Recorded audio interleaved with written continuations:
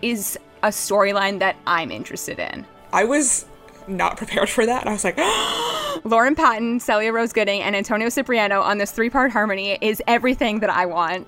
I just want to talk Diablo. Like, what was the thought process here?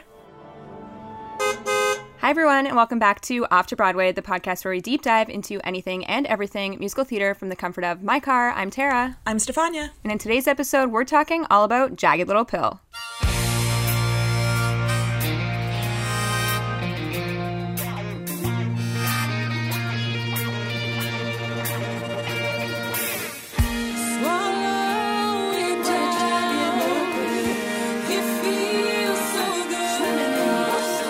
We are still practicing social distancing. We are out of the car, as you can hear in this episode, but we want to bring some positivity and do a little review on Jagged Little Pill because we got to see the show in December before Broadway shut down.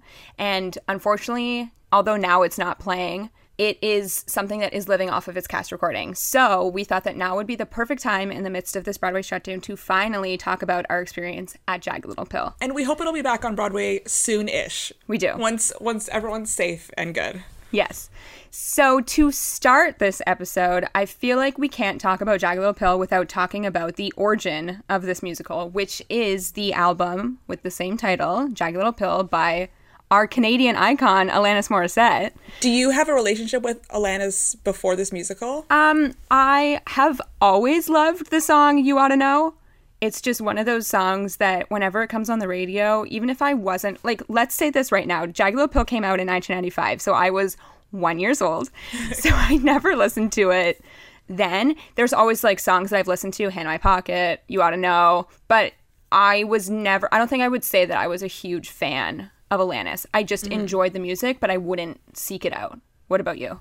I would say probably a bit more of a fan than you. I grew up listening to, my dad always really loved like Canadian music and really instilled that love in us as well. So we always grew up listening to Alanis and a lot of other Canadian artists. And Jagged Little Pill was one of those seminal albums. The song You Oughta Know, we used to play it on Rock Band a lot. That's great. And I will also say that Alanis is a surprising hit at karaoke. Mm-hmm. Someone does Hand in My Pocket at karaoke and everyone is like hailing a taxi cab together. It's very exciting. So we should say that Jagged Little Pill the musical has really nothing to do with Alanis Morissette other than the fact that obviously this is her music, but it is not a biopic musical, which I think a lot of people were confused about when this show was first announced. I know when I had told coworkers that I was going to see it in December with you, everyone was like, oh, that's so interesting, a story about her life. I'm like, oh no, it's not a story about her life. And at that point, obviously we hadn't seen it, but we had read that the storyline was kind of messy because we had heard about their out of town in Boston? In Boston at ART. Yeah. The storyline of the show, I think, there's so many things that are going on, but I would think to say that the main storyline is about that family. Oh, for sure. There's just so many offshoots coming out of that family. Yeah. And weaving into so many different directions. Just as a quick sort of synopsis, it is a story, as we said, about the family, the Healy's. There's a mom, 2 kids, and a dad. The mom, Mary Jane, she had some sort of a car accident, I think. Yeah. And she was taking pain medication again, and then she ends up getting addicted to the pain medication, but at the same time she's trying to be that perfect mother for her children. You know, we have like Derek Lena that's in the show that is like your perfect kid. He's going to Harvard. And we have Celia Rose Gooding, who plays Frankie, who's her daughter, and she's a teen but is sort of like rebelling against her family. She's adopted, and she is the only Black member of the family, and so she kind of struggles that her parents don't quite understand what that means. And then the husband, Steve Healy, is just like kind of there. He's part of the family, but he's not really such a huge part for us. So is he a workaholic, or does he just not love his wife as much? I don't know. It's just like kind of a confusing relationship. So they're the main people in our storyline. I think when the show first started, we thought it would be either just, you know, a story about the mother and her struggles, but that would sort of be a straight comparison to like a Next to Normal. Next to Normal is a much more focused version of what this show ended up being. the show ended up being very unfocused, I felt. Yes. So I think the fact that there are so many storylines throughout the show is what confused the audience. And it's interesting to have such great music like they have in this show, because you sort of can distract yourself from this super messy storyline because you're having a great time listening to the music in the show. But we also get, yes, her daughter Frankie is rebelling, but she is also exploring whether she is bisexual. So she begins the show in a relationship with Joe.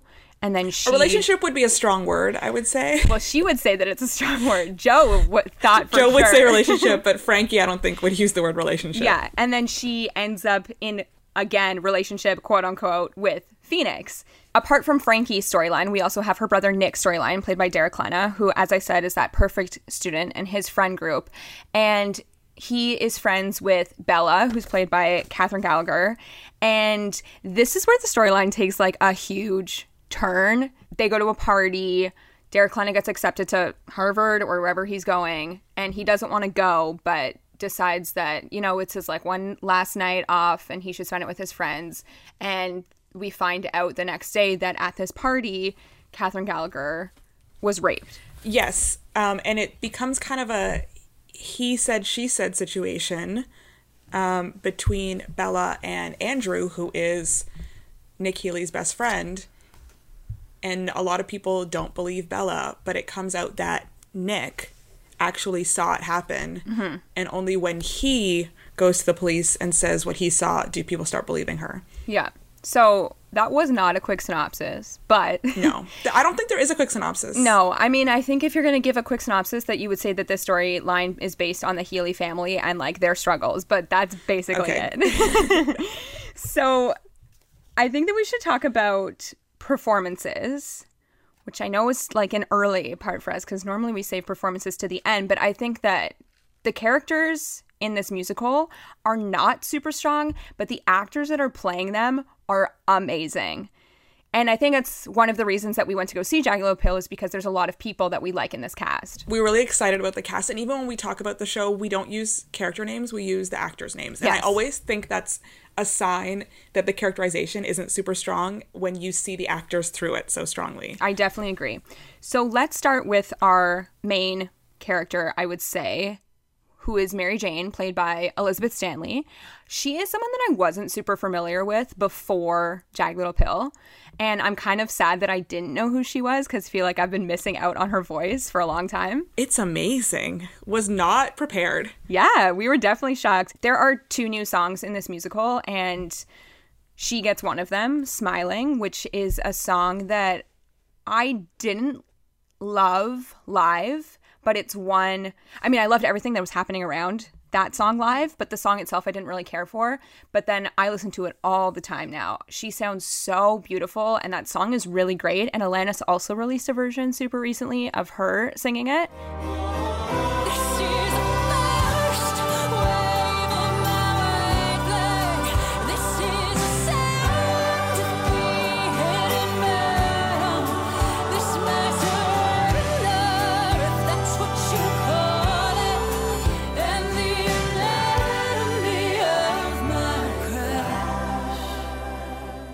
The staging of that song is one that we're kind of obsessed with. It was really very beautiful to watch this whole scene happen. And then during the staging of Smiling, she moves through that whole day backwards again. Mm-hmm. Because that's when she's buying drugs? Is that what she's sort of getting back into taking drugs. We assume that she had a history of maybe drug abuse in the past. When she was younger? Yeah. Like before the car accident? I think so. It's never really explained. No. The only reason why I say that is because we find out at the end of this musical that she was also sexually assaulted. So they kind of hint at the fact that she's used drugs to help her through hard times before, and that's why it was so easy for her to fall back into this pattern, which I will say that scene staged of her rediscovering the drugs, taking the pills, and as you said, going through her day is really kind of stunning. And it's a combination, I feel like, of direction and choreography. And one of the best things in that song is when they move backwards. Do you remember the guy that was jumping rope?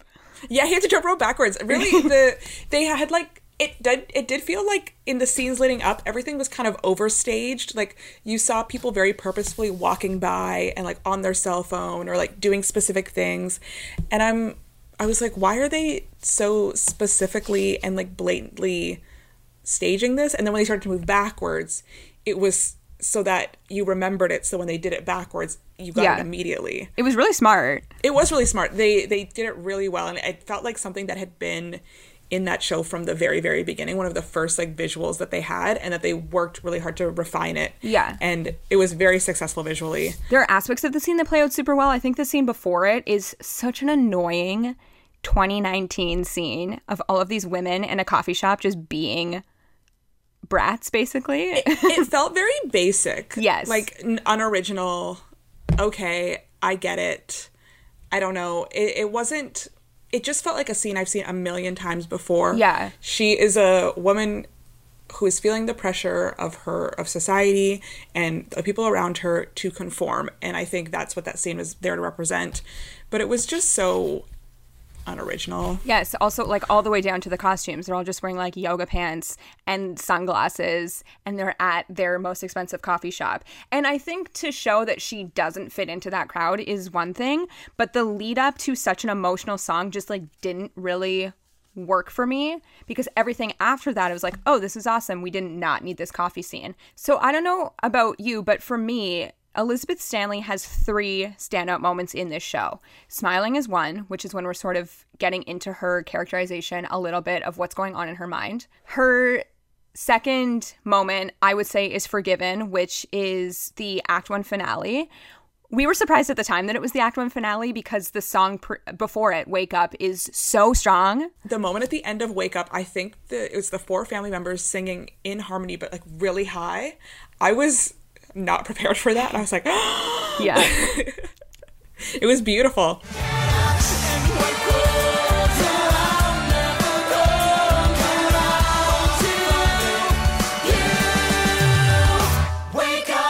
So we were surprised. We're like, oh, this is still happening. Oh, we're still happening. Yeah. We're still going. Okay. So then for Forgiven, she enters the church and she has this just huge, I'm going to call it a power ballad because that's kind of what it is.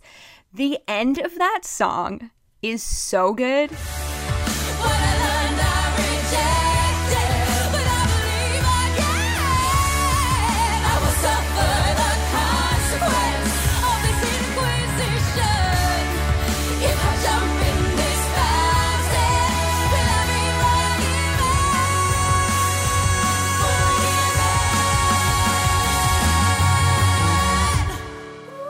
Her voice is unbelievable, and again, that's one that I think because at that point we're like, wow, Act 1 is super long, like, what's happening here? Let's go. So I was sort of confused about everything that was happening at that point, but when you listen to the cast album as much as I have, and I'll say now that since we saw Jagged in December, I have listened to that cast album for basically 3 months straight. It is such a good cast recording. The orchestrations are amazing, which we'll get into later in this episode, but that song specifically is one that really shines through on that album, and I feel like if I were to see Jagged again on stage, I would be paying closer attention to the staging of that song because of how much I love it now. Yeah, it is interesting because we did very purposefully not listen to the cast recording before we went and saw the show because it had already been out. So the songs we were for the most part familiar with, but the orchestrations of them and how they were used in the story was what was new to us. Mm-hmm.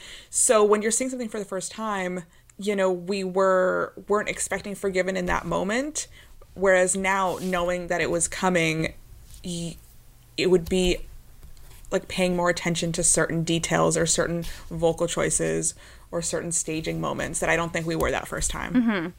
And then that last song to round out the character of Mary Jane is Uninvited. But you're not allowed.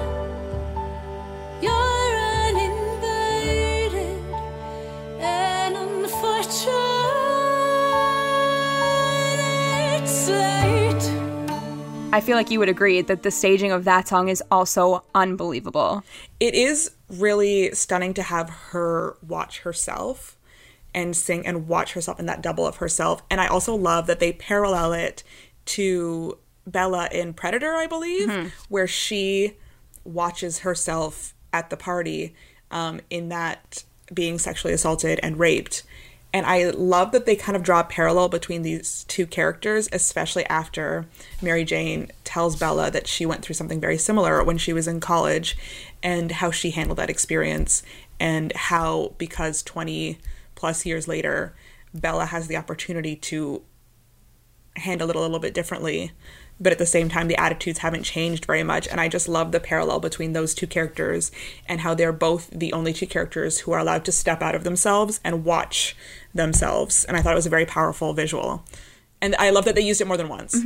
But that's also interesting because she also wanted to protect her son, right? So she originally was like, no, don't go to the police because it's going to ruin your reputation. And I don't think it was until she had that conversation with Bella that she started to think about everything that happened to her in her past, that she realized that, well, this is the wrong thing to do, obviously.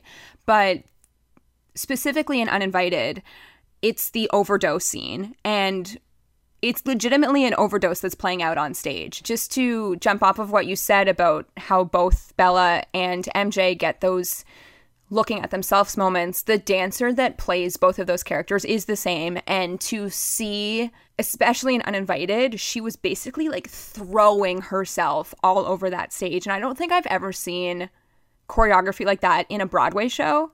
It felt very, you know, like So You Think You Can Dance, but not necessarily musical theater extravaganza, which is amazing. I did enjoy the choreography of the show very much. The choreography in the show is done by Sidi Larbi Cherkaoui, and it's choreography and movement, and I really feel the movement very strongly. I saw a lot of the ensemble members were dancers, but a lot of them weren't dancers first. They were actors and movers first. And they, as I've said before, embodied the 90s spirit of Alanis' music and of the Jagged Little Pill album, and kind of like the anger that is pent up in that album. We saw them embodied by them, and I loved the looks that they were sporting. Oh my god, so good. The bandanas, the eyeliner, very the plaid, the like the shorts fishnets. with like the fishnets. Yeah. They just had a lot of good looks, and I loved the way they're the first people you see in the show during the overture, which, oh my god, the overture. I want to talk about the overture in a bit because it's so good. So let's finish on choreography and then we'll get to the overture. So at the beginning, when they come out, they're the ones who are putting you in the mood for this show and doing very like 90s movies. It felt like they're at a concert, at an Alanis concert maybe, rocking out to the music and getting you as the audience ready for what they're doing. And every time they came out in their 90s looks, it was very easy to understand that they were not on stage. They were like the Greek chorus trying to convey the emotion to the audience. But then they'd come out in their, you know, I don't know, barista look or their therapist look, and they'd be in the scene and in the show. And it was like a very easy delineation to draw. But I just felt the choreography had so much energy, and it was so fun. It felt like rough almost. It didn't feel super clean or super sharp. It felt like kinetic. It really excited me. I really loved what he did with the choreography in the show. Yeah, it's also interesting because when we saw the show and after we left, we were like, wow, that ensemble is really giving everything to this show. Working hard. Yeah, they really were. And this is something that I feel like, I always say this, where is the ensemble award at the Tony Awards? Because it truly is something that is not appreciated as much as it should be. And this ensemble works super hard, and it's great specifically in songs like Uninvited and in Predator when you have that one ensemble member that gets that chance to really shine through. But also on the flip side of that, you know, these ensemble members are also moving the set pieces along, which is not something that you see so much anymore because not everything is sort of, you know, like electronic or technology is moving sets on and off. So to watch someone, you know, twist a set piece so that it moves a certain way or move a light box, because there's so many light boxes in this musical, it's really using your stage so well and using your actors. They're working just as hard as the leading players for 2 hours and 30 minutes. So I agree, the choreography was such a standout to us. And I also think that because of the shows that we saw on that trip, it was sort of like subdue choreography for, you know, like, I mean, not West Side Story wasn't subdued, but it was definitely contemporary. And then Oklahoma was not like any choreography that we see in anything else, and then you hit Jagged, you're like, wow, love this. We are rocking out with this ensemble, and I just want to jam with them all the time. It was mostly like interesting choreography that we saw. I would say the most conventional choreography we saw was Moulin Rouge. Oh yeah. Because, you know, with a West Side Story, with a Jagged Little Pill, with an Oklahoma, all of them I felt used choreography in an interesting way. I don't think a Moulin Rouge style choreography would work in a Jagged Little Pill. So because the music is so different, so they had to find a way, or they didn't have to, but they found a great way to use the ensemble to enhance the music and enhance the story they were telling. And I loved that there were, I think, 2 female dancers, I don't even know their names, but that would step forward and do like the big like solos in the dance moments. And I really loved those featured moments, as well as the whole ensemble dancing together. I also just think to watch your actors legitimately having fun on stage Oh yeah, is so great. That's great. Yeah, it really is. It seems like a really tight-knit group, and they're clearly loving what they do every night, and that really makes a difference as an audience member. So before we go into other performances, I think that we need to talk about the beginning of the show and the thing that really made us fall in love with this musical, which is the singing overture. And we do not get this very much. No, I just remember saying, imagine if there was an overture and then it started. I know. And I was like,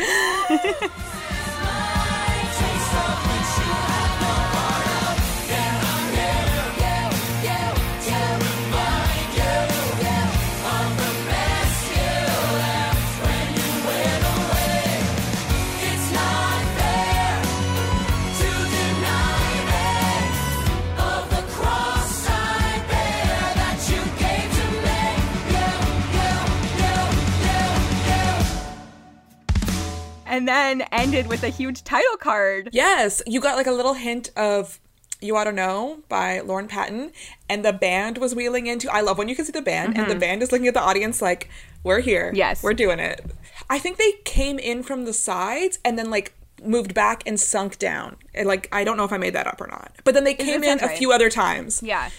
The band also having a great time jamming out on stage. Living. That's great music to play every night. That is not boring music to be playing all the time. That is like, you feel like a rock star playing that every night. Yeah. And I also think that because of that overture, it gave us a taste of what the orchestrations were going to sound like. So shout out now to Tom Kitt, who reorchestrated all these Alanis songs with Alanis and her partner Glenn Ballard. I mean, she wrote 2 new songs for this musical, so for those songs, but also giving a reorchestration. Now, if you read reviews on this show, a lot of people would say that these orchestrations sound very Glee, but I mean, why is that a bad thing? I think there is a risk in jukebox musicals in sounding Glee, because the cast recording of Moulin Rouge sometimes sounds very Glee to me as well. Shut up and dance. That is like the most Glee moment of that whole cast recording. I love it. But it's not a diss, but I think sometimes it does sound too polished. I think cast recordings in general sound very polished nowadays, and I do wish they had more energy that's captured on stage. But I don't feel that way as much about the Jagged Little Pill cast recording.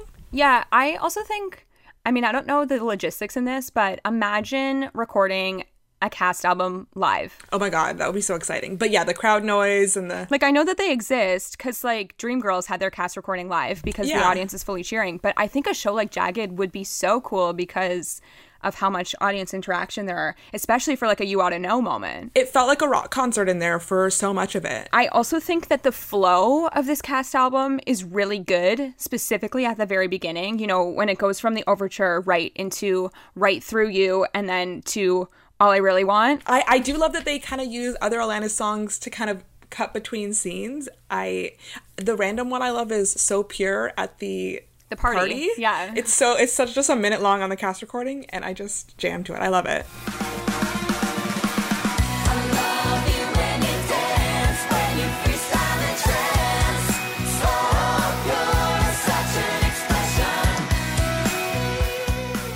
And I also think that there are some reviews that are saying that it sort of made specifically songs like So Pure or Not the Doctor, because those are Alanis songs that have been chopped down and used as scenes. And I know that a lot of Alanis hardcore fans are not super happy about that, but we need to take ourselves out of that. This is not the Alanis Morissette Jagged Little Pill album from 1995. This is the Jagged Little Pill musical that came out in 2019.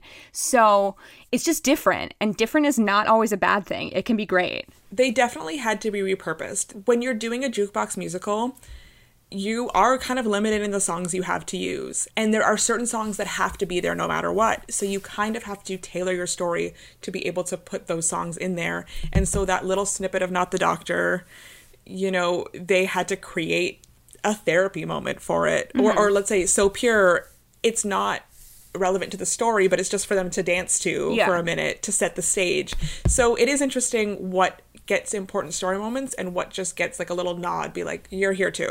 Yeah, I also think that the orchestrations on Alanis's album doesn't fit into this musical. No, you know, Alanis's album is pretty stripped down. It is a rock. It's just a band playing with her as opposed to a full Broadway orchestra, though I don't think this is a huge Broadway orchestra. And the amount of voices on these songs and the amount of different voices on these songs versus one person's album, just with one specific voice. You know, the orchestrations or the way the songs were written for just her voice is just not going to work for someone like a Derek Klena, whose voice is so much lower. And you're going to have to like repurpose those songs for the actors and for the story you're telling. So I think to contrast that, the one that sort of seems to be the joke of this show, quite literally on stage, is Ironic. And it's been the joke forever, though. Yeah, it has been the joke forever. But I think that in terms of critic reviews, they seem to think that it's really on the nose. But I feel like that's the point. That is what the song is about. And let me be the first to say that I love that song in this musical. I think it's so fun. I think that Celia and Antonio sound so good on it. And isn't it ironic? Don't you think?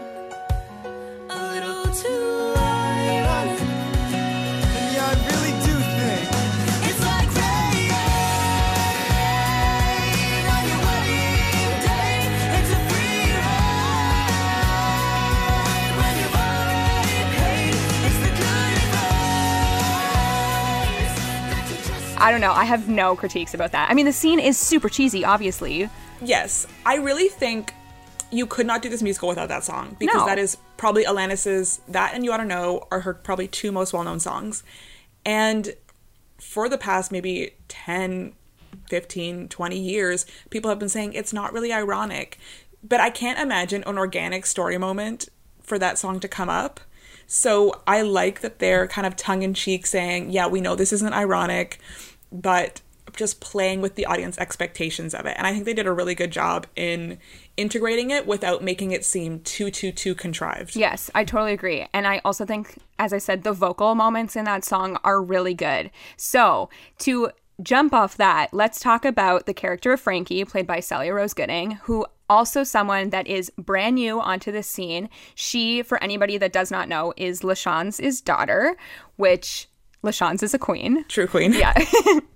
And her voice is very interesting. She is very strong. She's a very strong singer, and she's young and having a good time. And I think that she really loves being in this musical. And I think that she does a good job with the character that was written for her, as flawed as I think that character is.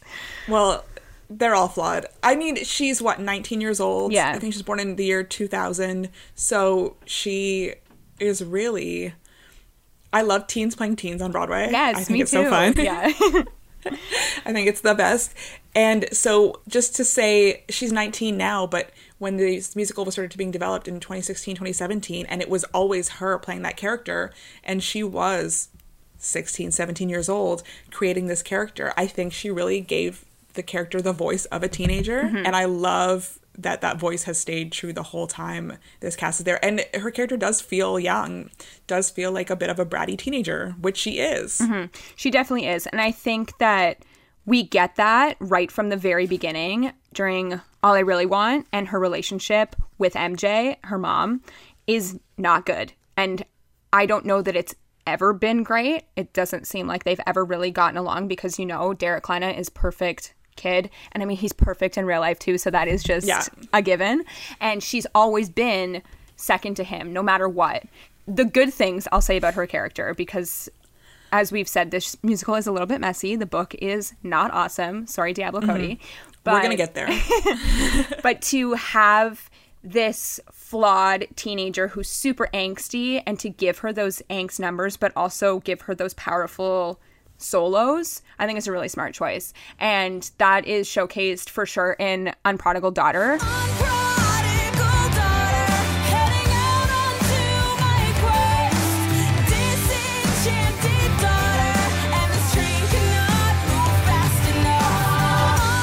Unencumbered daughter, hit the ground running at last. I'd invite you, but I'm busy. She's hitting some notes there that are pretty amazing. And although I don't love the setup of how that all plays out, you know, that it's on Prodigal Daughter, solo moment, then it's Predator, solo moment, and then it's You Oughta Know, solo moment. I don't love that, but I think to give her that solo is great. And it's also something that we talked about in our Way Too Early Tony nominations, although all of that is up in the air right now. But there was a conversation of whether she would be considered in lead or featured. And I think you can argue either way that the character of Frankie is super present in this musical, and you've got a powerhouse in Celia playing her. So For sure. I think it did, just to clarify, I think it did end up on the side that she's going to end up in featured. I mean, whatever happens with the Tonys this year, nobody knows. But I think the classification, the decision was that she would be in featured. Yeah. And Elizabeth Stanley in lead. And then obviously one of the reasons that we ended up going to Jagged Pill in the first place was to see everybody's Broadway boyfriend, Derek Lana, He's such a cutie. He's such a sweetheart. in his Vejas on stage. Oh, I could talk about the shoes as soon as I saw them because I've been talking about Vejas for 100 years. Yeah. I was like, look at those shoes. I'm like confident that when he sat at that kitchen table in the opening number, you were like, oh my God, he's wearing Vejas. Like, I've sent you pictures of these I know. shoes. We looked at his wardrobe online. Sometimes he's wearing Converse.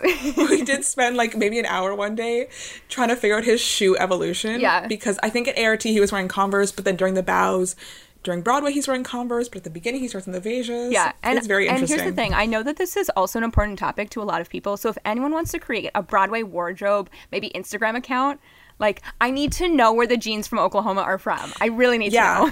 The stuff that's store-bought, we would like to know. Yes. We really would. Back to Derek Lana. So I've seen him before. I saw him in Anastasia, and he is one of those people that, like an Aaron Tveit, I think he's a perfect singer, and he really just can hit some notes that he shouldn't be able to hit with ease, and he does them effortlessly. So I love him. We also love him from Dogfight. I think that was Yeah, that's everyone's the introduction. beginning. Yeah. He was a baby playing. A real baby. Because, yeah, it was... Because then he went straight into Wicked's 10th anniversary, and we just did the 16th anniversary. So, yeah, oh my God, he was so young. And then Bridges. He also did Bridges. Oh my God, Bridges. Yeah, that was after. He left Wicked to do Bridges in Madison County. Yeah. Though, do I ever listen to him on that cast recording? No. I don't. Kelly O'Hara and Stephen Pasquale only. Yeah. That's it. But for someone that started off his life as just super into baseball, getting a baseball scholarship and ending up as like a musical theater star, I love that. And I also feel like that's where his bromance with Antonio Cipriano comes from. Yeah, it is funny that they're both baseball bros. Yeah. I don't think he is that dissimilar to his character that he plays No. in Jagged Little Pill. We don't know him personally, like who actually knows. Yes, we do. But yeah, we're best friends. We're secretly best friends. But I do think the idea that he is this perfect guy, athletic, smart, that kind of comes across as how he maybe was in high school. And then, you know, having to make decisions whether to go into theater and maybe go off the beaten path. Oh my God, is he Troy Bolton? Yes. Have you not He seen... is the real life Troy Bolton. Have you not seen this before, that Derek Lana is the real life Troy Bolton? No, that just came to me. Let's bring High School Musical to Broadway, and obviously he would star. He would need to grow He's his too old now. hair a bit. No, he could do Gotta it. get the swoop. I would see it Gotta get if the he was swoop. in it. Yeah. But yeah, just to actually use the term perfect, he sings the song Perfect in this musical, which is a song that I feel like isn't super different from the way that Alana sings it. Obviously, it's from the perspective of a male now, but that is quite early in the musical, and it really shows everybody that does not know who Derek Lana is his singing chops. With everything I do for you, the least you can do is keep quiet.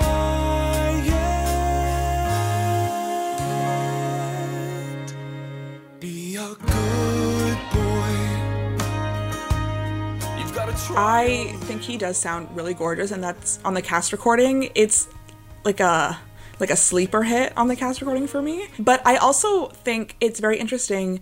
He's one of the only ones to get to sing a song without any ensemble support. Yes. And just sings it alone. Most of the other solo songs, even though they're solos, the ensemble comes back to back them up and like fill out the song. But he sings that completely alone. And I think, I don't know if it was a specific choice, but I kind of love the choice to have it be just him. Yeah. Because I feel like he feels very isolated and not supported, or not even not supported, but not like he has no one to turn to talk about what he's actually feeling with. And so that's just like an internal monologue, and there's no one around him that understands him. And I think that's kind of what they were going for with him singing that song completely alone. And when his mom comes out and he's gone, like they've just missed each other. They're not able to communicate. And by the end of the show, when they're all able to communicate again, you get them singing together and you get the ensemble with them. And I kind of love that choice. Yeah, the song itself is an internal struggle song. So to watch this person sing, like, be your good boy, I have to be perfect, like, will you love me type thing. So he's obviously struggling with the fact, and I think that was one of the things that was done really well in this musical, specifically in Perfect, is that song felt like it fit, because the lyrics in Alanis' song really matched the characterization of Nick Healy, which doesn't happen throughout the entire musical, but that was a moment, as you were saying, that like it did work and it worked well. So I definitely agree that to make that choice of him, you know, just like sitting at the kitchen table alone with one single chair, basically just singing to the audience. And I love when that song builds the I live through you and he stands up and just like belts it out. It really shows you that this kid that has lived his entire life put on this pedestal has imperfections like everybody else. I'll live through you, I'll make you what I never was. If you're the best, well maybe so am I. Compared to him, compared to her, I'm doing this for your own damn good. You'll make up for what I blew, what's the problem? Why are you crying? I think another song, we cannot talk about Derek Klena in this musical without talking about him in Wake Up. Yes. That song, like we said earlier, was the song that we thought would be the Act 1 finale. It felt like an Act 1 finale.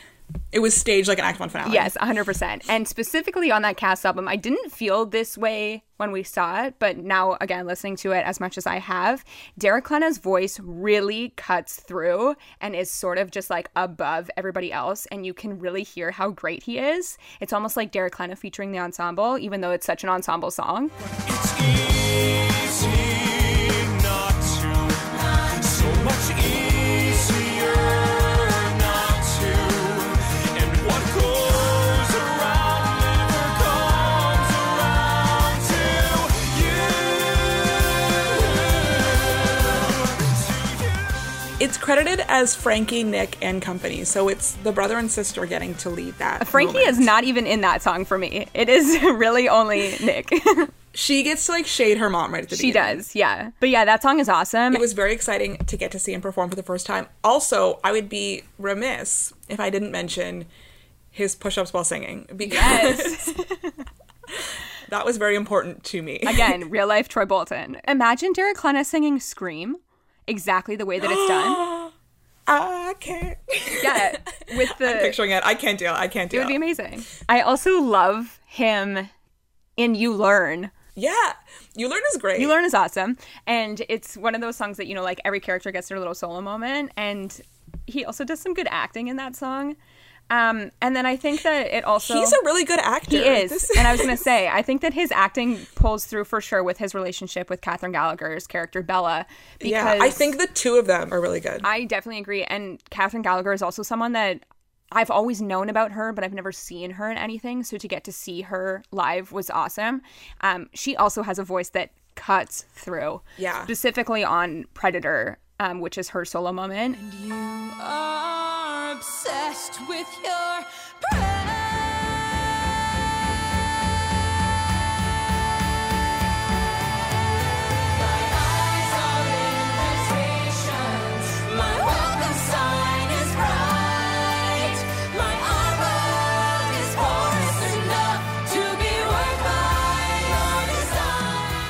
that's also the second song that Alanis wrote specifically for this musical. As you said earlier with the choreography, that's a moment that she's not alone on stage, and I think that that's correct to not have her alone on stage, because the entire premise of her sexual assault is that people saw it and didn't say anything. So to have her have this moment where everybody is surrounding her, it was also, you know, the pictures were sent to people in her school and nobody believed her. So her character is the heaviest, I would say, in this musical, apart from MJ.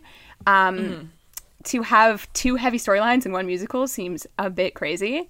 Just two heavy storylines? Well, those were the heaviest. I feel like the other Yeah. storylines were not super heavy. We haven't even talked about Joe yet. I also think that specifically in Predator, again, as you were saying with her seeing herself, they also had her stand against a bed, which I thought was a really interesting choice. So, I guess so we could see, so the audience could see. We were like voyeuristic. We were bystanders as well in that moment. Yeah, which I think is a smart move, especially when she felt, again, so alone. I also think it's interesting that we talked about this a little bit earlier, and this is something that we've talked about off the mic a bunch of times, is that the end of the show when she sings No, and to have her have that moment about that no one believed her until Nick said something. And for her to have that conversation with Derek Klena, which is also funny to me because those two are like best friends off Yeah, they're good stage. friends. So to see them have this relationship that's so different on stage. Their actual friendship makes their onstage friendship and the onstage struggles they have like deeper, because you know, you would hope in real life, if this were to happen, that Derek Klena would speak up, or that he has so much like love and respect for Catherine Gallagher that he would be there for her in this moment. And so you see like the love between them and the struggle is more than what it would be if it was two people who just met working on this project. And I like when like the personal relationships become close, or not mirror, but it allows people to like take chances and act together. And I just really think that their real life relationship like adds to what they're doing on stage. I also think it's interesting because, and this is obviously, I think, a book choice, but we know that they're in a friend group, but we don't know how good of friends that they are or ever were. Yeah, he does mention saying that they knew each other when they were young, or they've known each other since they were young. But I also think that that's kind of strange that, you know, if you grew up with this person, you've been told not to go to the police about this because of your other best friend, or you were fighting with yourself internally. However, I do think the storyline of someone in high school struggling to do or not do the right thing is super interesting, and one that probably should have been focused on more other than some other storylines in this musical. Yes, I do think that they really brought up some interesting points, but I feel like they left a lot of them just hanging. And, you know, this musical is not going to solve Me Too. You know, it's not going to solve a rape culture. Yeah. And, like, we know that, but sometimes it did just feel a little empty at the end.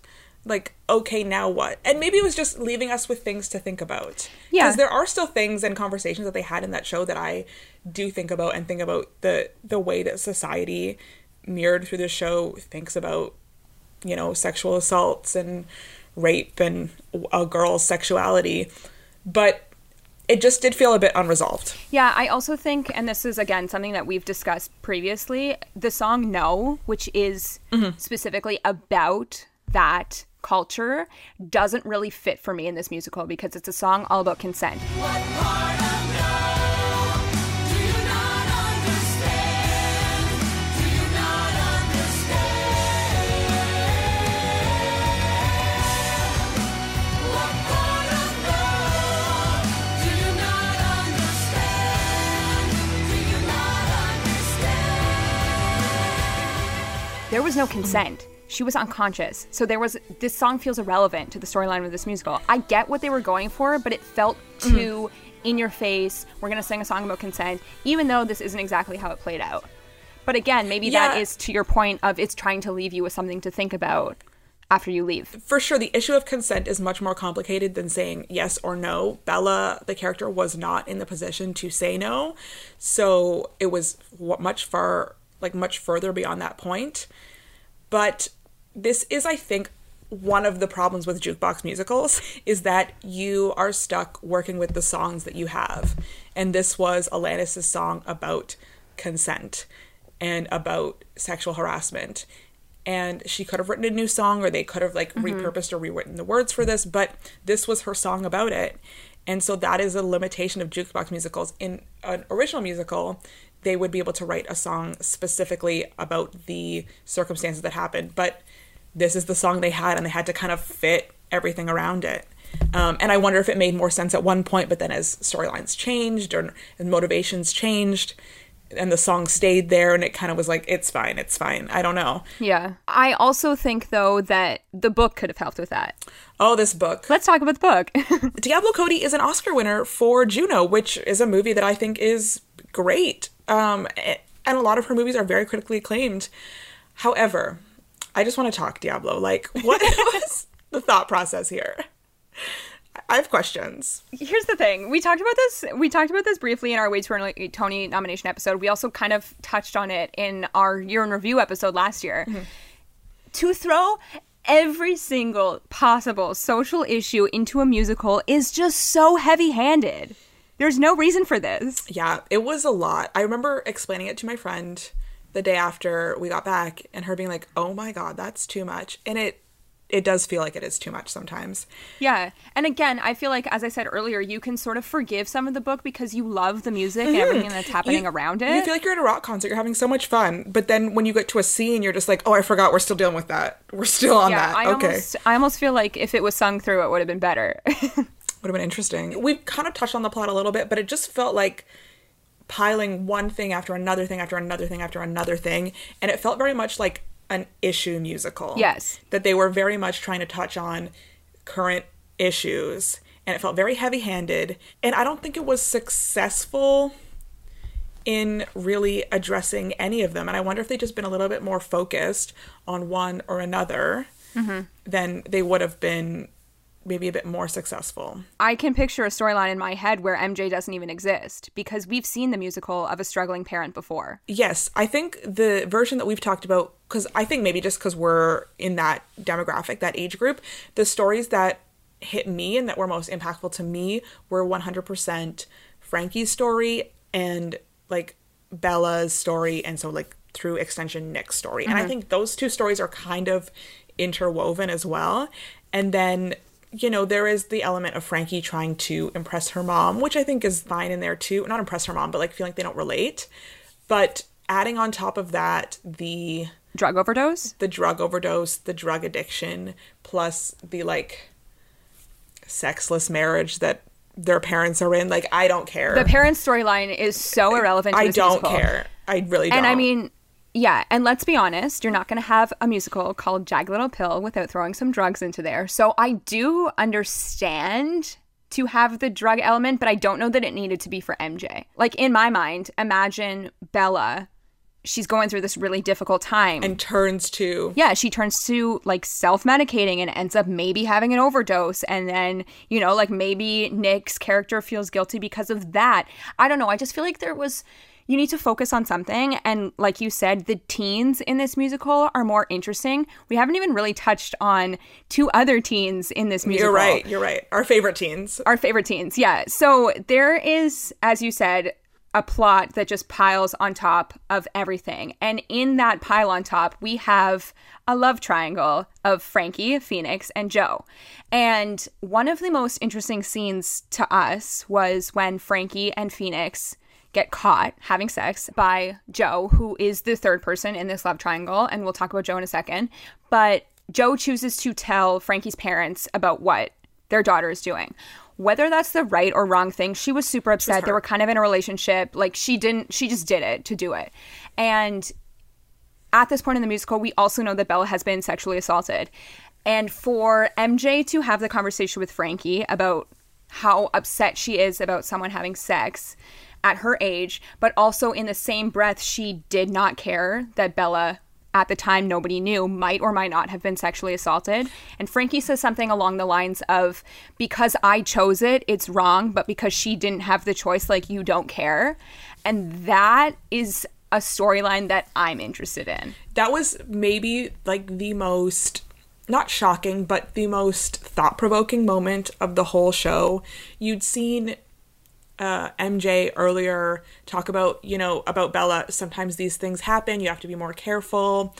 You have to watch out for yourself. She Don't shouldn't drink so shouldn't have much. been drinking. Why was she doing this? And put all the blame on Bella, whereas we know it was not Bella's fault. Like, she was taken advantage of.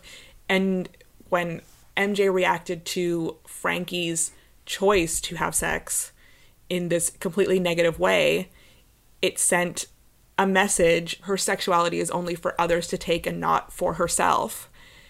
And I really think that was, they like hit on something that was so interesting to me. And I was like, oh, I want to talk about this more. Like, this And then they just ended yeah. it. I was like, look, that's all we're going to talk about this. I'm like, this is what like our Yeah. thesis statement should be. This was like the most interesting thing, the attitudes that we have towards women and sex and assault. And like, that's very of the moment, but we just kind of like glided over it and then like never talked about it again. Yeah, and especially for that to happen to a character that is so young, and for teens that were seeing that musical at the time and were maybe going through the same thing, to, I think, have that line be said and to resonate was so important, but they needed to build off of that because it, like you said, it's something that is not talked about. And the fact that she fully diminished a sexual assault because it was her fault. Why aren't we talking about this? I don't care about your drug overdose. I know. Let's talk about this. That's like the thing that I think we've talked about the most since watching this musical. That was the like thing that impacted us the most and that has like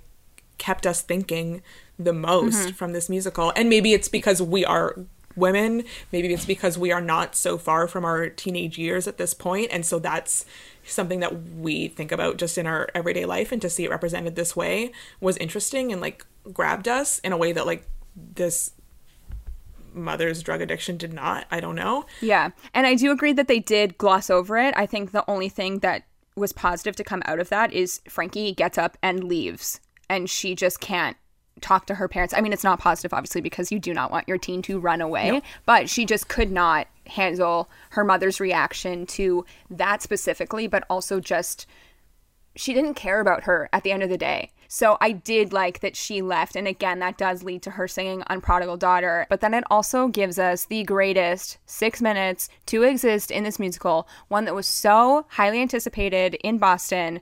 I'm talking about You Oughta Know. This is another example of the limitations of a jukebox musical, because we needed to have this song in here somewhere. So they created a character whose sole purpose was to come in at the 11 o'clock moment of this show and sing You Oughta Know. And that is her entire purpose in this show. I don't see another one. Do you? Me either. No. Okay. And it's kind of like sad because I think that Jo could have been an interesting character. I mean, I do love her and Celia singing Hand in My Pocket. I think that is a nice little introduction to their relationship, one that we said earlier that Jo is more into than Frankie seems to be. But I think that the harmonies on Hand in My Pocket are some of my favorite in this musical. What it all comes down to, my friends, yeah, is that everything is just fine, fine, fine. 'Cause I've got one hand in my pocket and the other one is hailing. So I think that's a really nice duet situation. But yes, I do agree that Jo was written to sing You Oughta Know, and I'm fine with that. Let's be clear. Everyone in this musical is serving us vocals, okay? Every single person. Oh, yeah. There's not a weak spot. No, including the ensemble. Like, Yeah. they are hitting it. It's really great. And to speak on the ensemble, specifically in this song, You Oughta Know, like we said earlier, as this episode began, it is the Alanis song that everybody knows. If you don't know Alanis, you know You Oughta Know because you probably sang it at karaoke somewhere, or you heard it sung by somebody else somewhere else. And it's also a song that is covered so often. I feel like people on American Idol sing it all the time. It's always just like a staple in everyone's playlist. It is one of the greatest breakup songs ever written. Yes, it also could quite possibly be like one of the greatest songs ever written. So we had heard about You Oughta Know being the standout moment of this musical when it was at ART in Boston, and we had heard that there was a mid-show standing ovation, which is super exciting. We were waiting, I feel like, for a snippet of it to come out from the live performance, and then when we had heard that the cast album was going to come out before we were seeing it, we were like, we need to not listen to it, and we need to specifically not listen to Lauren Patton sing You Oughta Know. As difficult as that was, we were successful. We did and it, let we me did tell you, it was everything that we wanted and more. I want you to know that I'm happy for you. I wish nothing but the best for you both. The premise of the scene is that Frankie is now in New York City and she doesn't know who to call. So it seems like she calls her two people that she trusts, which is, I guess, Phoenix and Joe, even though she sort of now had a falling out with Joe. And she has this conversation with Phoenix, which is, again, a moment in the musical that I'm like, this is relatable to real life. It's very teenager. Yes. So Frankie tells Phoenix that she loves him, and he doesn't say it back because he doesn't feel it at that time. And that is okay. And it's great that he doesn't say that. He wasn't feeling it. And they also were only together for like 2 weeks. He didn't do anything wrong. He's just, a 17-year-old boy who was like not there yet. And that's okay. And she also expects him to leave his mother and his sister, who we assume, I feel like it's kind of insinuated that his sister has some sort of disability or developmental delay. I think he does say that. Yeah. I think he does say that at some point. Yeah, and he's not ready to just leave them behind to come bail out his girlfriend when she doesn't know. First of all, I don't even know if they're boyfriend and girlfriend. I think they just, like, hooked up. Yeah. It's when you're a teenager, all emotions are super intense. And I think that's what Frankie is feeling in that moment. And Phoenix is just not at that point. And so it's heartbreaking for her, for him to not be there and not, like, drop everything to come and get her when she asked him to. But, like, he didn't do anything wrong. He's just a 17-year-old boy who's trying to, like, figure out his emotions the same way she is. Yeah, so when Phoenix isn't there for her, she goes back to Joe. And this is why Joe sings You Oughta Know. And for anybody that hasn't listened to the cast recording but knows the Alanis song, we've flipped the switch on this. The genders are different on this because it is a woman singing it, but about a woman, not about a man. And it is a bit disappointing to me that Joe bails out Frankie because she sort of betrayed her, but she also really hands it to her in this song about how, like, we're through. I don't care. That's the thing. She calls Joe, even though they have had a falling out, and Joe comes because no matter what's happened, like, Joe will always be there for her. But at the same time, Joe's not going to let her get off so easily and still gives it to her in a way that's really satisfying for the audience because you, as the audience, have so much sympathy for Joe and want to see her kind of yell at her and give her a piece of her mind. And so it's very fulfilling to watch that happen. Yes. And You Oughta Know is just so, like, cathartic for the characters and for the audience. And I'm here to remind you of the mess you left when you went away. It's not fair to deny me of the cross I bear that you gave to me. You ought to know. Yeah, we were also saying that imagine being Celia on that stage as Lauren Patton is just singing to you and really intensely singing to you. She can't react. She just has to like be passive while the audience is losing their minds. She's got to, like, be peaceful. And on top of all of that, I mean, Lauren Patton is giving a vocal masterclass in this song, and it's really amazing to see. And I mean, you know, there are moments when we watch certain things and you react with facial expression because you're like, oh my God, it's so good. And she can't do that. So I really love that she kept herself into this musical and kept that character. So I love that. But I think as soon as this song started with the I Want You to Know and the way that she sings it, it's so good. And Lauren Patton has such an interesting tone to her voice that I feel like is not talked about enough and that she's not in enough shows. She can really belt, as we find out in this song. And it's after the pause, the audience claps in the middle of the song. It's interesting. The last time that had happened was when we saw Hamilton in Buffalo during the middle of Yorktown. People always, like, spontaneously applaud in the middle of that song. And it was a very similar moment in that the build has been so much and the audience just can't hold it any longer and they have to applaud there. And we know there's still 2 more minutes left of this song, but Yeah. you have to let out your excitement in some way. But I also think what's super interesting about that is that the applause comes before her biggest vocal moments in that song. You know, it's after the applause that she's really going for it. It's already so good. Yeah, it's already so good, and like, how can it get better? And then it gets better. Gets better. And then we bring in the female ensemble members to just saying, it's not fair. It's so good. And I mean, we will repost us dancing in our hotel room to You Oughta Know, because it made us so excited. And it's also something that we had been waiting for almost a year. It was thrilling. It was really thrilling. It was the moment where I felt like it was the most like a rock concert. And it was just everything we wanted it to be. She slayed it. She slayed. She really did. Beyond You Oughta Know, you would notice that we've been kind of quiet on who may be our favorite person in this show. And we're going to let ourselves go right here, right now, an hour into this podcast. Yeah, so we've talked about the character of Phoenix, but we have not mentioned the person that has played Phoenix. The biggest shout out to our favorite, no longer, it seems, ensemble member of this musical, Antonio Cipriano. Oh, what a cutie. We love him. We have obviously listened to Antonio sing before this musical. He was a part of the Jimmy Awards a few years ago.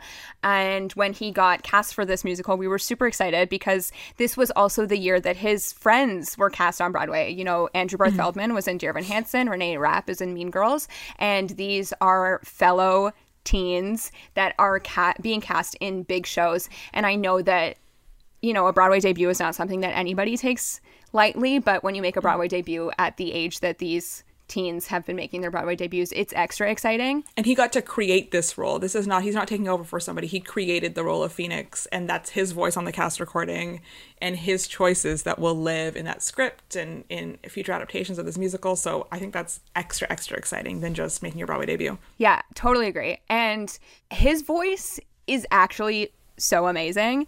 And nuts. we talk about how Derek Lena is a perfect singer. I think Antonio is a perfect stylistic singer. He really loves to play with verses and songs, and just, I mean, follow him on Instagram and watch him sing all the time, because he just ad-libs and riffs and does these things that you're like, oh, your voice is actually really good. And I feel like we get a taste of that in Ironic for sure, but the greatest Phoenix Frankie song is Head Over Feet.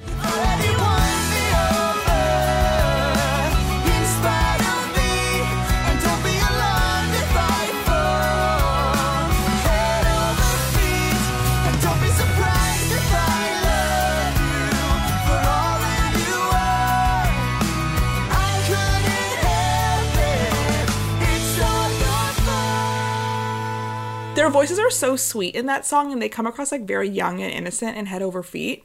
And they both have crazy voices, but their youth is able to shine through their vocal choices, and I just love it.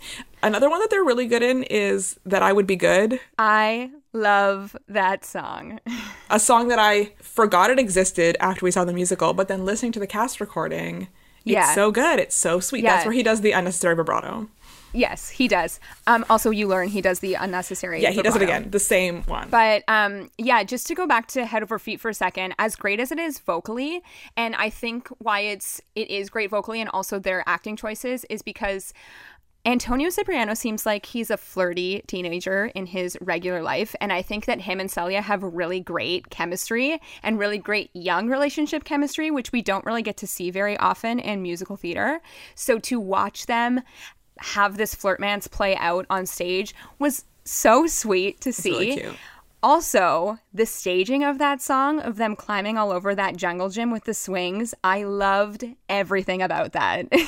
They're like hanging upside down. They're swinging. And the ensemble is spinning them in a circle. It was so cute. And in a musical that can feel heavy at times, that was a nice little break in the plot to just have this really sweet moment between these two characters.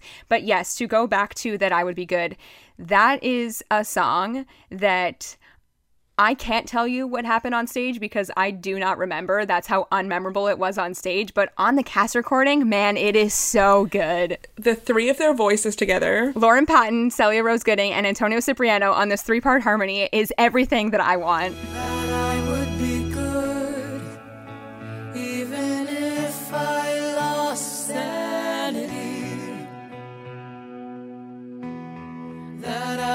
be good, whether with or without you.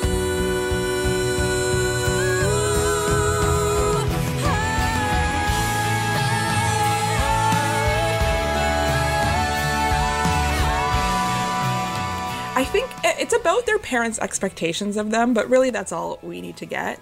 They all have these solo lines where you just get to hear them using their voices to their fullest. I really think that's maybe the best part of this musical, is that every person in it has a chance to show off their voice to the fullest. Mm-hmm. And they really played with the orchestrations and the melodies to make it successful for each person performing. Yeah, it's really great. And then he sort of leaves for a while between the whole, like, On Prodigal Daughter, You Ought to Know, and then he comes back into play during You Learn. And it seems like they just let their relationship... No, he's there for No. He's at the... oh, right. He's at the protest scene. That song is just, like, out of my mind. No, but it's sweet because even though him and Frankie aren't quite a thing, like, he still shows up because that's still important. It's sweet to me. Well, this is the thing. Like, his character was just, like, a good kid. He was he never did anything wrong. And I feel like that's how he is in his regular life, as a good Italian boy. That's true. He's a good Italian boy. His name's Antonio. Ben Platt? Yeah. Oh, my God. Sorry. We didn't even talk about my favorite scene in the entire musical, which we talked about in my funniest moment in the year in review. Oh my God. When Antonio sleeps, sorry, not Antonio, when Phoenix sleeps with Frankie and they get caught by Joe, he then escapes down their quote unquote fire escape and runs through the audience shirtless, and it's hilarious. I also think it was funnier to us because we just love him, but that's true. The audience was laughing. It was pretty funny. It was pretty funny. But yeah, so he comes back for the end of You Learn, when they sort of just, wrap up this musical, even though the plot is still not tied up, and we get this great song and we get this great ensemble moment to end the show, and I loved it. I love the mashup of You Learn with Thank You at the end. I think it's so good. You get a little bit of Thank You before, but when you mash up Thank You at the end of You Learn, it's, I don't know, it gets me. That's the moment where, like, I tear up. Thank you, thank you, love, thank you,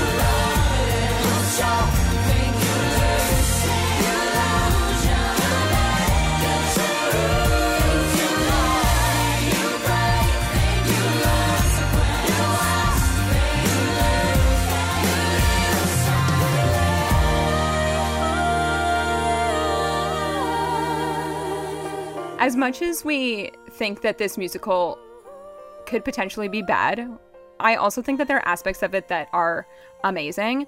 And I really do think that that is due to this super strong ensemble. So at the end of the day, we had a great time. Critiques aside, and there are critiques that we have, I had a blast at this musical and would recommend to anyone. I think you just have to go in kind of prepared for what it is. Yes.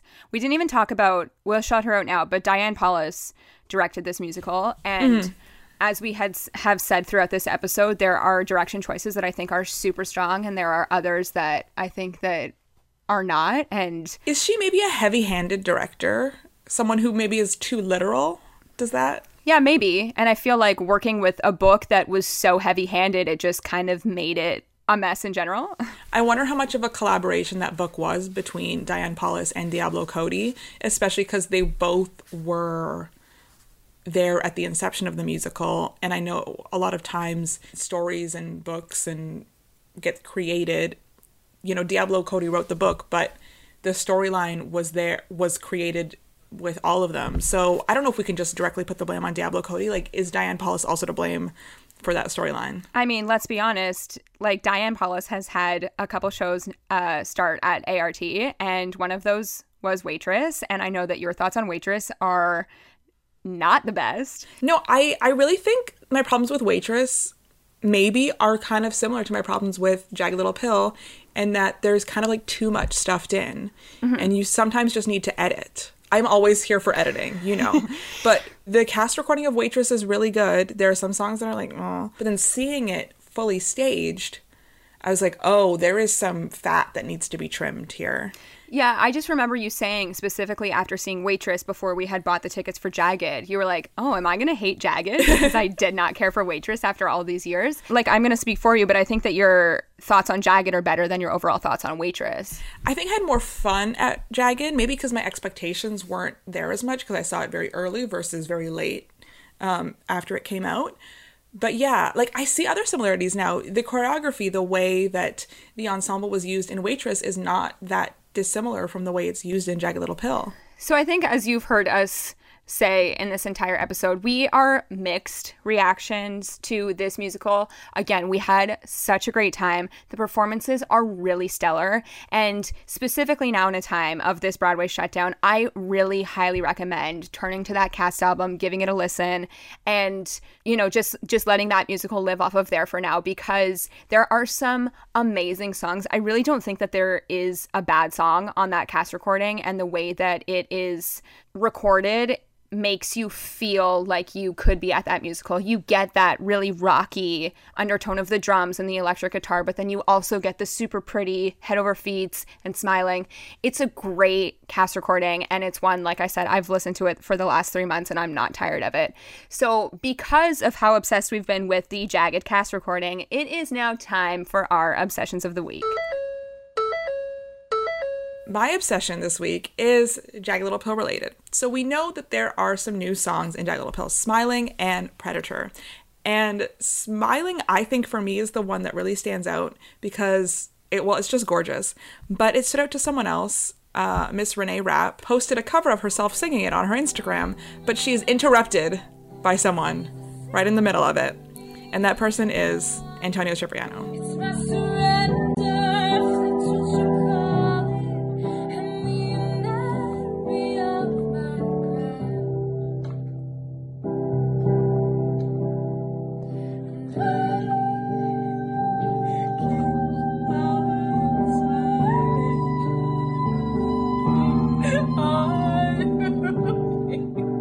I said his name like the Italian way, but like, whatever. I think it actually is Cipriano, only because in this Broadway shutdown, He says Cipriano, and I'm going to tell you right now, he's wrong. well, and I mean, I haven't heard him say his own last name, but in this Broadway shutdown, I've watched so many Renee Rapp, Antonio Cipriano lives, and she calls him Cip. I'm going to tell you this right now. As an Italian speaking, it's Cipriano. Okay, great. But Antonio Cipriano, whatever he wants to call himself, she's singing Smiling. She sounds gorgeous. And then he comes behind her. And the first time I saw this was before we saw the musical, so I did not understand what he was doing. But he comes behind her backwards doing the high note that Laurel Harris does on the cast recording. And I'm like, oh, he's funny. And then after seeing the musical and watching this video again, I understood why he's going backwards and doing like the backwards walking. And it makes me laugh 10 times more now. But I just think she sounds gorgeous on it. He sounds great on it. He's and it's hitting just, that note. He's got it right up there. And it's just, you know, a minute-long video that brings me joy anytime I watch it, which is quite often. I also watch it quite often. It lives on Instagram. We'll repost the link. She wears a great hat in it. I don't know if I could pull off this hat, but I like the hat. I mean, your obsession is Renee Rapp and Antonio Cipriano. And I mean, my obsession stems from both of them. So as I said, I've been watching their Instagram lives during this Broadway shutdown. And thank you for them for making those Instagram lives. And the other day, they were singing on her Instagram with I think he's their arranger, Tyler Kappa, and he lives quite close to Antonio. I think they're family friends. From what I understand, Tyler Kappa was his high school like vocal teacher. Yeah, I think so. And working with Antonio inspired him to like go back to New York, and they've had this relationship continue. Yeah. So on this Instagram Live, they decided that it was musical theater night, and they were singing all of these different songs from shows. It's amazing. I wish that the live video still existed, because there are some songs that Renee Rapp's voice is so good. They had Renee sing her song that she sang in her medley at the Jimmys, which is from Big Fish. And let me tell you that since she sang that song, I have not stop listening to it. So a shout out to Big Fish the Musical and the song I Don't Need a Roof. It's such a stunning song. And I remember watching the Jimmy Awards a couple years ago, and I feel like I had another window open, so I wasn't watching it, but I heard Renee sing this and I was like, oh my God, who is that? And she's gonna win because her voice is so crazy. And also, what is this song? Because it's so beautiful. I don't need a roof to say I'm covered. I don't need a roof to know I'm home. I don't need a legal deed to help me play my part. I feel like I need to listen to more of Big Fish now because if there's more songs like that. Also, let's just shout out the fact that on that original Broadway cast album, it's Norbert Leo Butz and Kate Baldwin. Legends. So that is Broadway royalty right there. Kate Baldwin sings this song so beautifully. After the rain, something grows. I don't need a roof to say. If you have not heard Renee sing it, really go and listen to Renee sing it. It's on the Jimmy Awards YouTube page. There is part of the medleys. I'll put in a clip of both of them in this episode. And she talked about on that Instagram Live that I Don't Need a Roof is a song that you need some really serious breath control, and that Kate Baldwin is just amazing, as we all know.